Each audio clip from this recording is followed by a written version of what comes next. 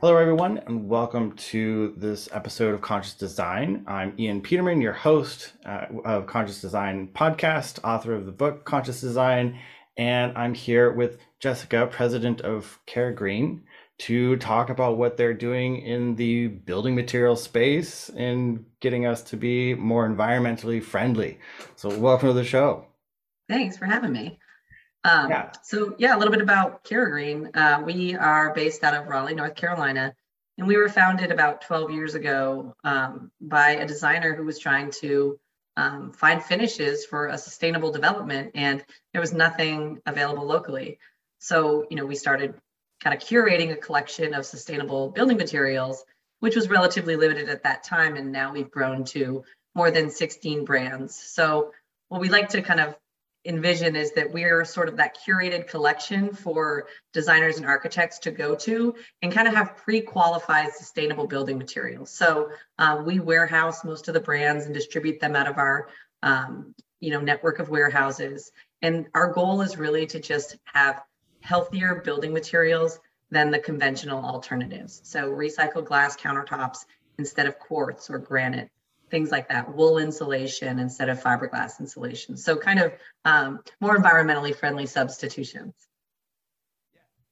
And you guys kind of cover everything. So, I've looked at your website, I've spent some time Yeah. there, and I've found quite a few different areas. So you aren't limited to just the raw construction material. You're not just a carpet or a countertop. Right. You guys are pretty broad, and I'm curious, is there where are your bounds? Do you have like this expand eventually just take over everything, or are you what is the space you're really kind of looking for?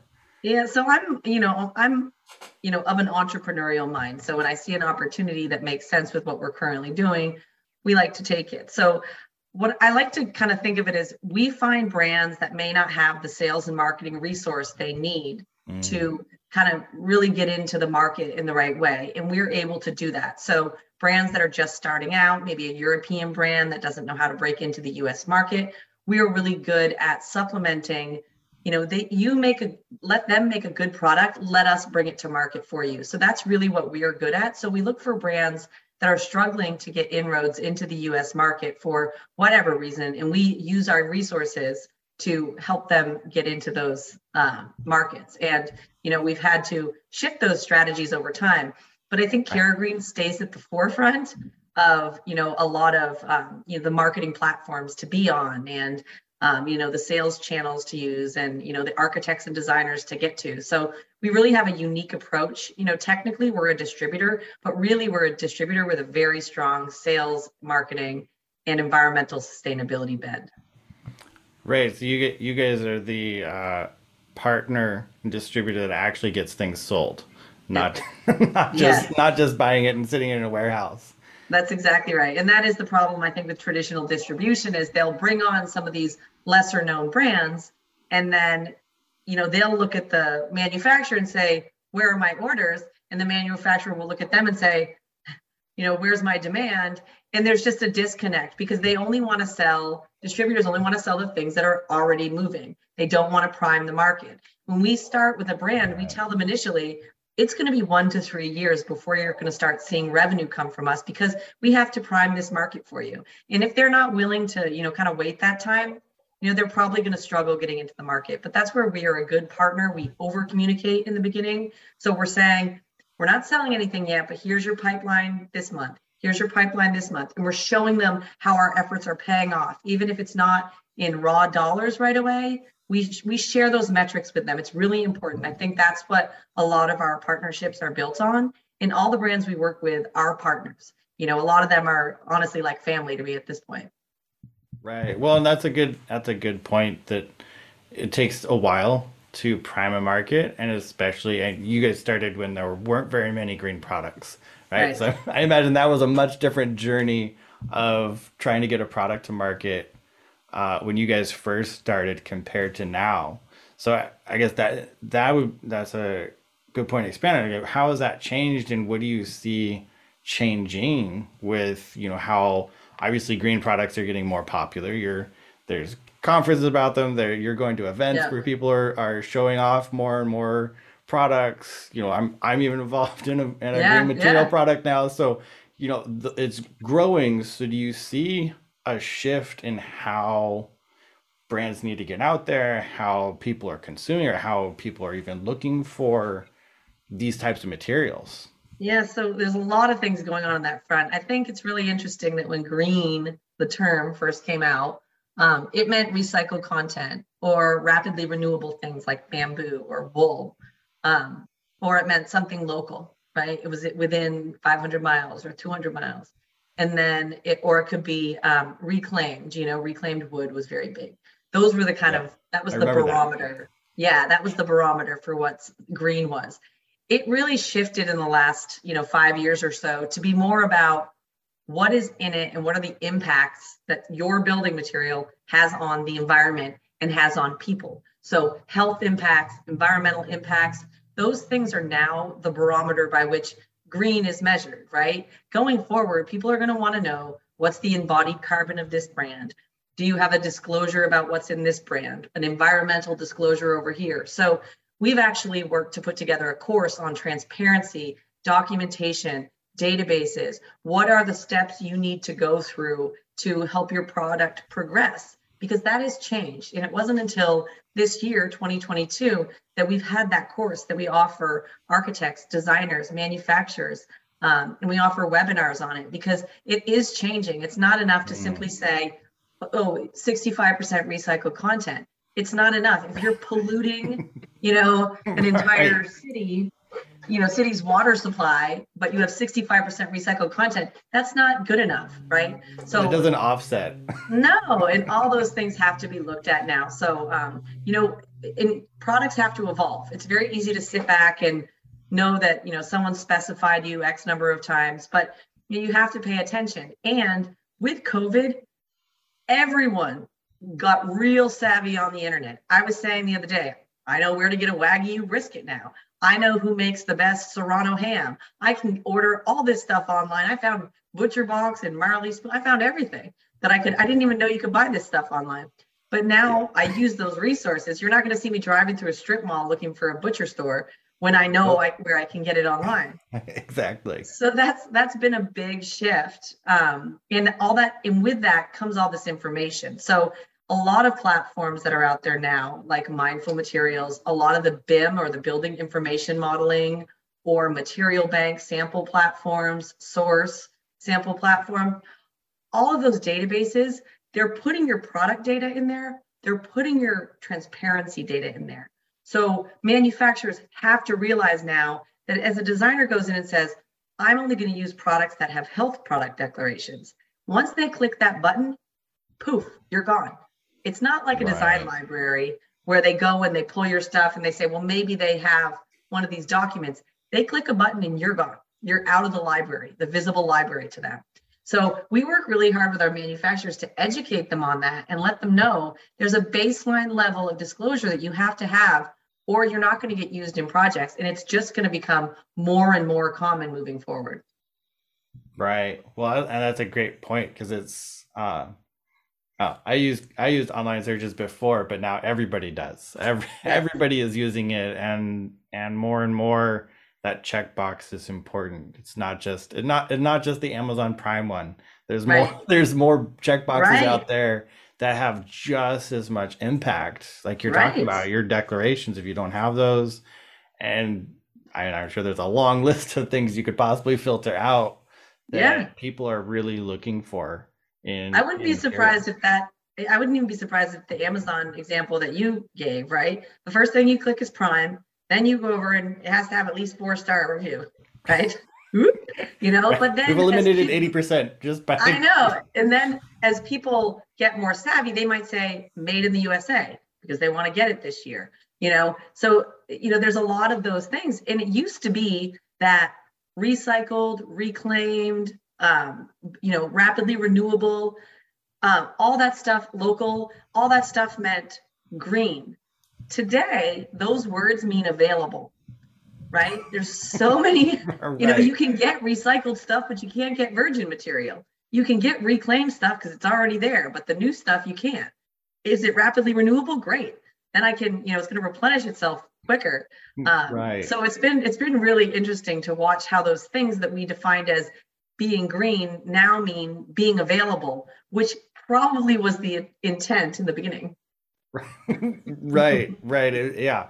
The whole idea of and not that it's a bad idea, but reclaiming and recycling, you're just minimizing the amount of new material you have to get, which increases your supply, technically. Or Exactly. as we see, makes you actually have a supply right I now know. Yeah. in some cases. Yep. So when you guys go through and you're looking at new materials, what are some of the things that you guys are looking for? Like obviously just green, recycled doesn't just check off a box anymore. So in this new world where we have to actually really identify what are those markers that you guys are saying, yeah, here's my really long checklist of things that you need to actually meet to be sustainable, to actually, match your guys' values. Yeah, so one of the hardest questions I get is when people ask what the perfect material is, because there just really isn't one, Well, yeah, we'll assume there's no perfect one because that's Right, right. But you have to kind of screen through and say, you have to, there's a business aspect of it, but there's also kind of it's got to line up with kind of our values. So who's steering their ship? Are they honest? Do they have integrity? Do they believe in the mission of what they're doing, not just in the bottom line? So that's really important. Do they need help?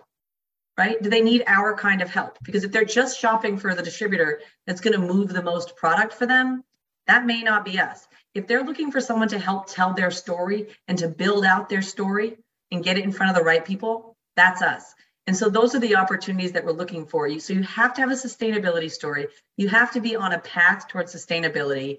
And the people that are running that company have to value the partnership and what we bring to the table. Because if they don't value that the services and the value add that we offer, they're just going to be disappointed. It doesn't make sense moving forward. So there's been plenty of products that we've walked away from or that we've kind of knowingly courted, but at the end of the day, it wasn't going to work out, right? So it really right. is like you got to treat it almost like a long-term relationship, Hmm.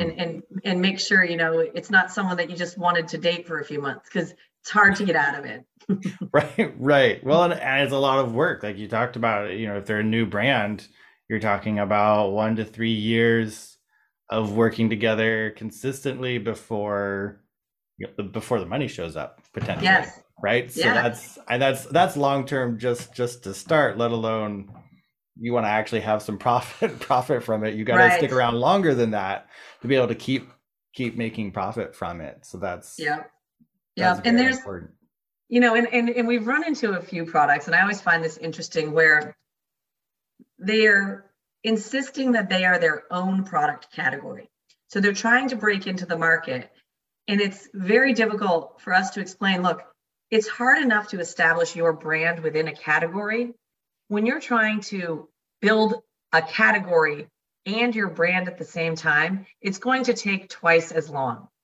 So if you can't find a way to fit into an existing category or broaden the definition of yours so that there can be other players, we've run into that issue as well, where, like say it's a countertop material, right? And, your process is a little bit different than everyone else's. So you rename the category.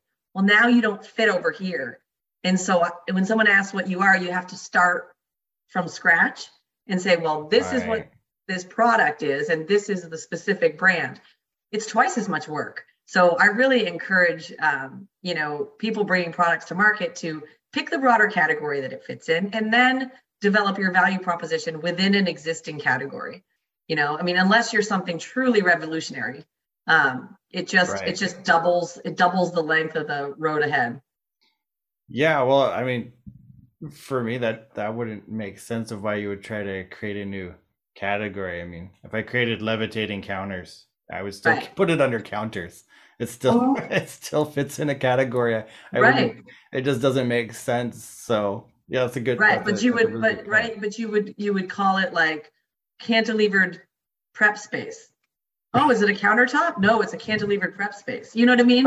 Right. It's just like, Oh yeah, man, that sounds like a lot of extra work.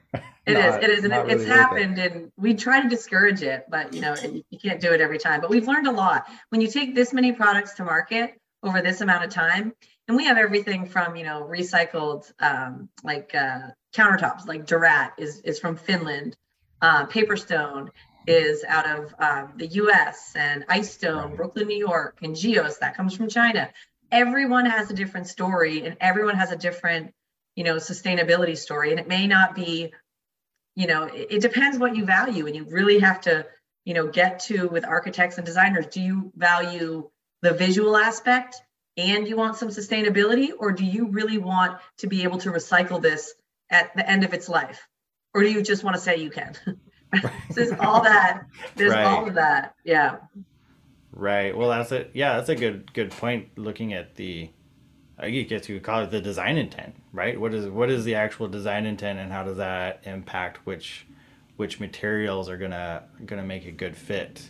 And do you guys work primarily with designers? Is that, I mean, obviously you're the distributor side, but are you also kind of that liaison with designers who go, oh, I want the ultimate sustainable option here. Looks, we'll figure out that later. Or like, do you help with that, or is that more Yeah. someone else? So earlier today, I had a video conference with a very, high end retail chain, and so, I am Jessica, the, design consultant, talking about our products in a very, you know, pleasant way. Then I get off the call and I'm swearing at some countertop installer who won't listen to me unless I swear at him 3 times. Then all of a sudden I have some sort of clout. So we market to architects and designers. We sell to the trade. So, some of these, and they care about money, and, they care about, how easy it is to cut, when they can get it, and how much you can shave off the price. And, Right. and so I have to get like down and dirty on that side of it and like get mad back. And I think I've made some of my best partnerships on the trade side with some of the countertop fabricators and mill workers in a screaming, swearing match where at the end of it, I'm like, you yelling at me is not going to solve your problem. And then finally we get to a solution, and then I'm their best friend. Call Jessica, So you have Right. to put that hat on and off, at different times. So, and it makes it challenging from a marketing standpoint because, we market our brands to architects and designers like these beautiful, aesthetic, sustainable things. But over here, these guys are going to be like, is this going to be expensive and hard to work with? You know? Right. So kind of Yeah, bridging that gap. and that's a good thing to think about too. And that's, is when you're, I think designers should be aware of some of that a little bit more, and being aware of Mm-hmm. the impact of, because you were talking about at the beginning, like all the impacts, right? And Yeah. impact on people. One of those impacts is somebody has to install this. Somebody has to build and work with this. Can you Yep. actually do it? And that's something we've actually recently run into, and looking at some wood alternatives. There's some that were created, they actually don't use because they were too hard. They would require saw blades that nobody wanted to pay Right. for to be able to work with it. It was Mm-hmm. amazing, right? It would they figured Yep. it was going to last forever, really strong, really great, and then the product failed as soon as they got to the point, well, somebody has to cut this to length to be able to put this Yes. into something, and they don't want to spend Yeah. $1,000 on a special saw blade to And that's cut your and wood. that's Like, yes. And that's something that, that's one of those things that I was talking about that we've learned over time when we brought certain brands to market. We've really learned that sometimes you got to play the accessory game, and you've got to offer the accessories from the outset, or send a blade beforehand and give them the right, blade. right. Each whatever, every 100 pounds of wood you buy, you get a free saw blade, so you can Yeah, actually cut it or you just, something. yeah, like paper stone's really dense. It holds up really well. But if I sell you the adhesive and you don't have to go look for it, and I give you the Mm, carbide blade and bits, and it just, it really does make a difference and remove some of those barriers. But yeah, you're absolutely right. You just can't, um, all of these things, you just never know what the obstacle is going to be till you first get it out there and people start using it. Right. Yeah. Oh, that's a good. I hadn't thought about that material either.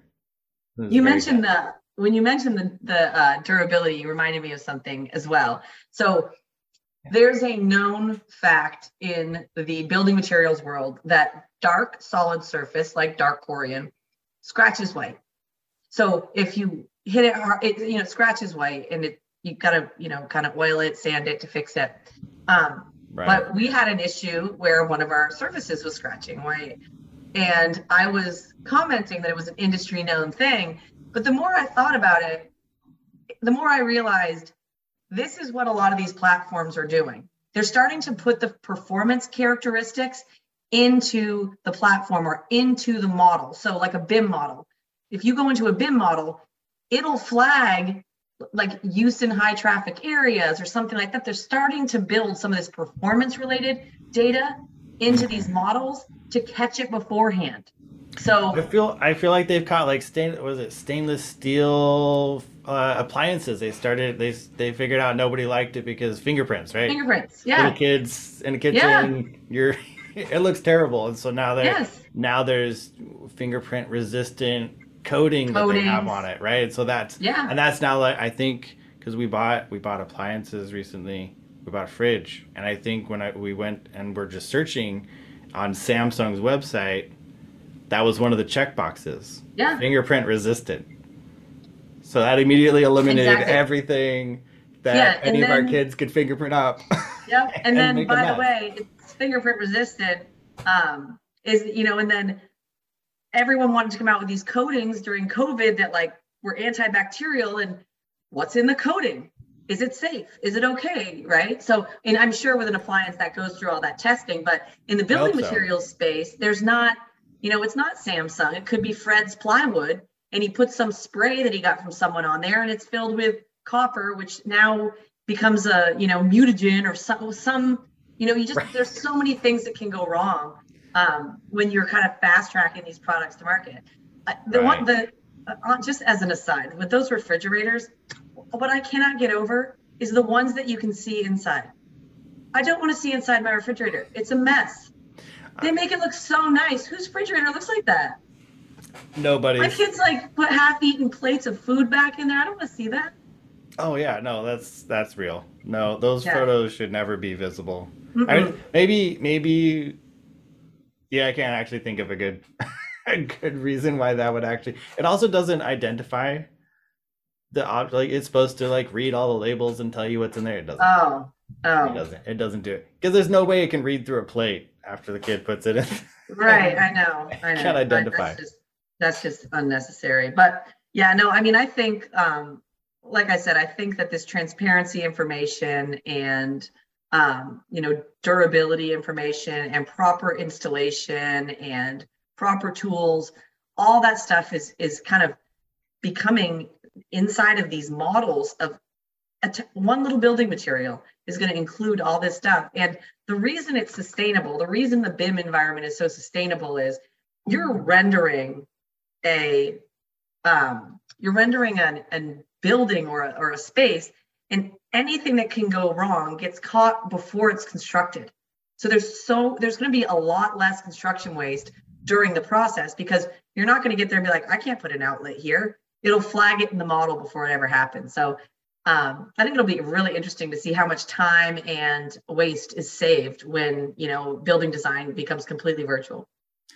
Yeah, well, that brings me an interesting point. My brother-in-law is a plumber. He's a union plumber. He does big like commercial jobs, and they're actually bringing in, because I've even worked as a drafter. They bring in drafters that don't know Yeah. plumbing. They don't Yep. know electrical. They just do the drafting as an engineer. So now they're actually starting to have, there's whole groups of plumbers being trained drafting because they want them to work in the BIM environment to help build it out, so that, because and they're catching all kinds of stuff, and so Yeah. they're now, their expertise is now getting put into the BIM modeling, which means now all those, like you said, electrical outlets. Now you're talking about all the other things, all the other Yeah. plumbing that's going in is now built in and identifying issues. So yeah, maybe hopefully those materials will also start to get into this space more, and yeah, eventually it'll be fully 3D and everything. You'll Yeah, know it's you'll gonna know be. the environmental impact of everything down to the copper elbow joint you stick in for Yeah, something. I know it's amazing, and I love to see the direction that it's going because, I came from electrical engineering, right? That was my degree, and that's what I did for years. I worked in semiconductors, and suddenly I found myself in this construction industry, and it felt very stagnant, like it didn't, like very old school. You're so And nice. yeah, and now it seems to be moving quickly, right? And I think that COVID did a lot of that. And we've had some really interesting conversations within my company around the role of the outside salesperson. I think it has changed forever, right? I Hmm. think that Yeah. the idea of, Penny the architect picking up her Rolodex and calling her carpet rep, her acoustic ceiling rep, her countertop rep, why would she do that when she can go to Material Bank or Swatchbox or Source or Mortar, get everything she needs, throw it in a cart, and have it on her desk the next day, or 2 days later, 3 days later? It just those days are kind of gone, and I really think that building material companies and a lot of other companies in general are really going to have to adapt that sales function to make it be a more meaningful one post COVID, as a lot of people continue to work from home. And that when Right. you do have meetings, it's going to be meaningful engagement, right? If someone invites you into their office, they want to interact. Everyone's starved for that kind of interaction. So if you're there, create a meaningful bond with that person, have a very meaningful conversation, because they're infrequent and people need to connect right now. So I just think it's going to be really interesting to see how that kind of evolves and how far it goes back to what it was before. I don't think it'll go all the way back. Yeah, I don't think it will either, and I think it's a good point for building material companies to think about. Like you've talked about Material Bank and other ones is with designers not being at the office, where typically, and we talked about Yeah. it, typically you would have a library at the office, Right. right? You would Right. have a physical library of samples that you could go in and grab and touch and feel. And if you're working remote, you're every designer isn't going to set aside a whole room in their house No. just to store samples in the idea that they might need one of them at some Right. point. So it'll be So interesting to see if some of these like collaborative spaces, like how WeWork and industrious locations were kind of cropping up, and it was mhm. co-working, right? But I wonder if it won't be the case that there will be some of these like co-working spaces, almost like a library that people go and just peruse the library. I know that Source is looking at setting up some of those where they have one library in a major metro, and Gensler wants to come in. Okay. HOK wants to come in today. Okay. Peterman Design wants to come in. Okay. And they just go in there and Right. all the samples are there. They look at what they want. They throw some vignettes together. They take a picture of it, and that's kind of the basis for their project, or they save the project in the location. I mean, Material Bank has Material Desk, which is like this online collaborative space. I wouldn't be surprised to start seeing brick and mortar locations pop up as a hybrid between this back in the office and work from home. Yeah, and I'm sure someone's already thinking of how to do this all in VR too. Pull Yeah, up, yeah. pull up, pull up a empty room, and now it is the room you're designing, and take a look at it. And But designers too. I mean, I don't care if your sample is granite or flooring. They want to smell it. They touch it. They oh, smell it. They absolutely. twist it. So that tangible piece of it. I mean, I think you will be in these collaborative spaces and you will have that VR, and a lot of companies are going to start to put that online. But that the does it feel warm to the touch? Is it cold to the touch? Some of that stuff is, Right. just you can't get away from that. No, and especially in the construction building space, right? We're Hmm. talking about the buildings. You and I are sitting in offices and Hmm. homes, and these are places where we do actually live and we touch, we work, Yeah. and more and more often it's just where we live and work. And Yes. those are, absolutely high touch areas where we do care about, is it warm to touch it, or is it cold Right. all the time? So, and, I wanted to jump back really quickly to, you mentioned a course to be able to Mhm. help these companies figure out how to do that. Mhm. Um, Share a little bit more about the course and what people can get from it, and who it's really for, who can benefit from it. Sure, sure. So, when I first started at CaraGreen, I really felt like education was a big piece of what we could offer, was a value that we could bring. So, what is the industry grappling with right now? What's relevant? So, we always have continuing education courses for architects who need to keep their certifications up by taking courses. A lot of people will do like house wrap and why it's needed. And it's basically like a thinly veiled pitch for some brand of house wrap. We don't do Nice. that. We try to pick the larger topics so there really are value add. Like when LEED came out, we had kind of like the LEED for dummies, the basics. And then when we started to see a shift towards well, we have a course on well, becoming a well AP. How does LEED Mm, compare to well? We have a course on biophilic design, which about 4 years ago became a very, was the buzzword. Now we're doing one on transparency, and we have one on biomimicry.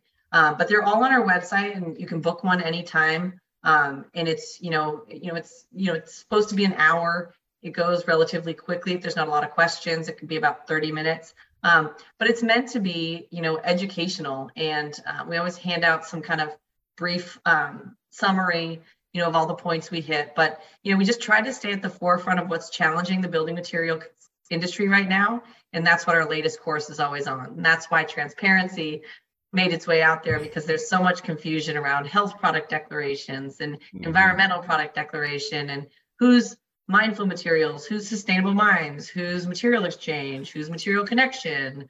Right. There's a lot of different entities out there. And so we tried to kind of distill that down. It took a year to kind of interview everyone, figure out who was Wow. who. Yeah. I mean, Take a ton of it sounds research. like it, because we've talked about it, and I've looked into some of those, and there's so much There's so to much. figure Yeah. out. So yeah, that makes sense. It would take a year, is a lot to Uh, Yeah. distill down into actually understanding how to do it. Yeah. Yeah. So Exactly. So, awesome. yeah, Well, that's exciting. That's exciting. it is. You guys are putting that out there. I'm sure it will help a lot of companies who are confused. I know I Yeah. would be if I were trying to jump into it right now. Yeah. I mean, it's now like it's a service we're offering now too. Is we're saying, look, to our partners, and we'll say, look, we'll do it for you. We will get you the HPD. Mm, There may be a nominal fee for this, nominal fee for that, but we've done it enough times now. We know how to get it done. So we kind of can take some of the barriers out of the way. But it's usually that first mental barrier that people just think everything costs $250,000 to get a certification, and it's intimidating. But Europe's starting to require EPDs, and it won't be long until mm, the same is said over here. So we're just right, trying our best to keep our manufacturers at the front of the queue. So when you click the box, our guys are still there. right. Which is the goal. You still want to be there after the click in the box. Yep, Well, exactly. awesome. This has been, I think, really great episode. We've talked about quite a few things. And yeah, I would really encourage anybody that's in the building material space that really cares to look at you guys' courses, reach out to you guys. Could you share what's the best way for someone to reach out if they're interested in working with you and becoming a partner? Yeah, so you can go to our website, which is caragreen.com. It's CARAGREEN.com. And we're on, most of the social media platforms at CaraGreen Products. We have a podcast called Build Green, Live Green. And if you want to get in touch with us directly, just email info@CaraGreen, or you can email me, Jessica, at CaraGreen, and I will get you to the right person. Fantastic. Well, thank you so much for taking your time to be on this, and thank you. No problem. Thanks, Ian.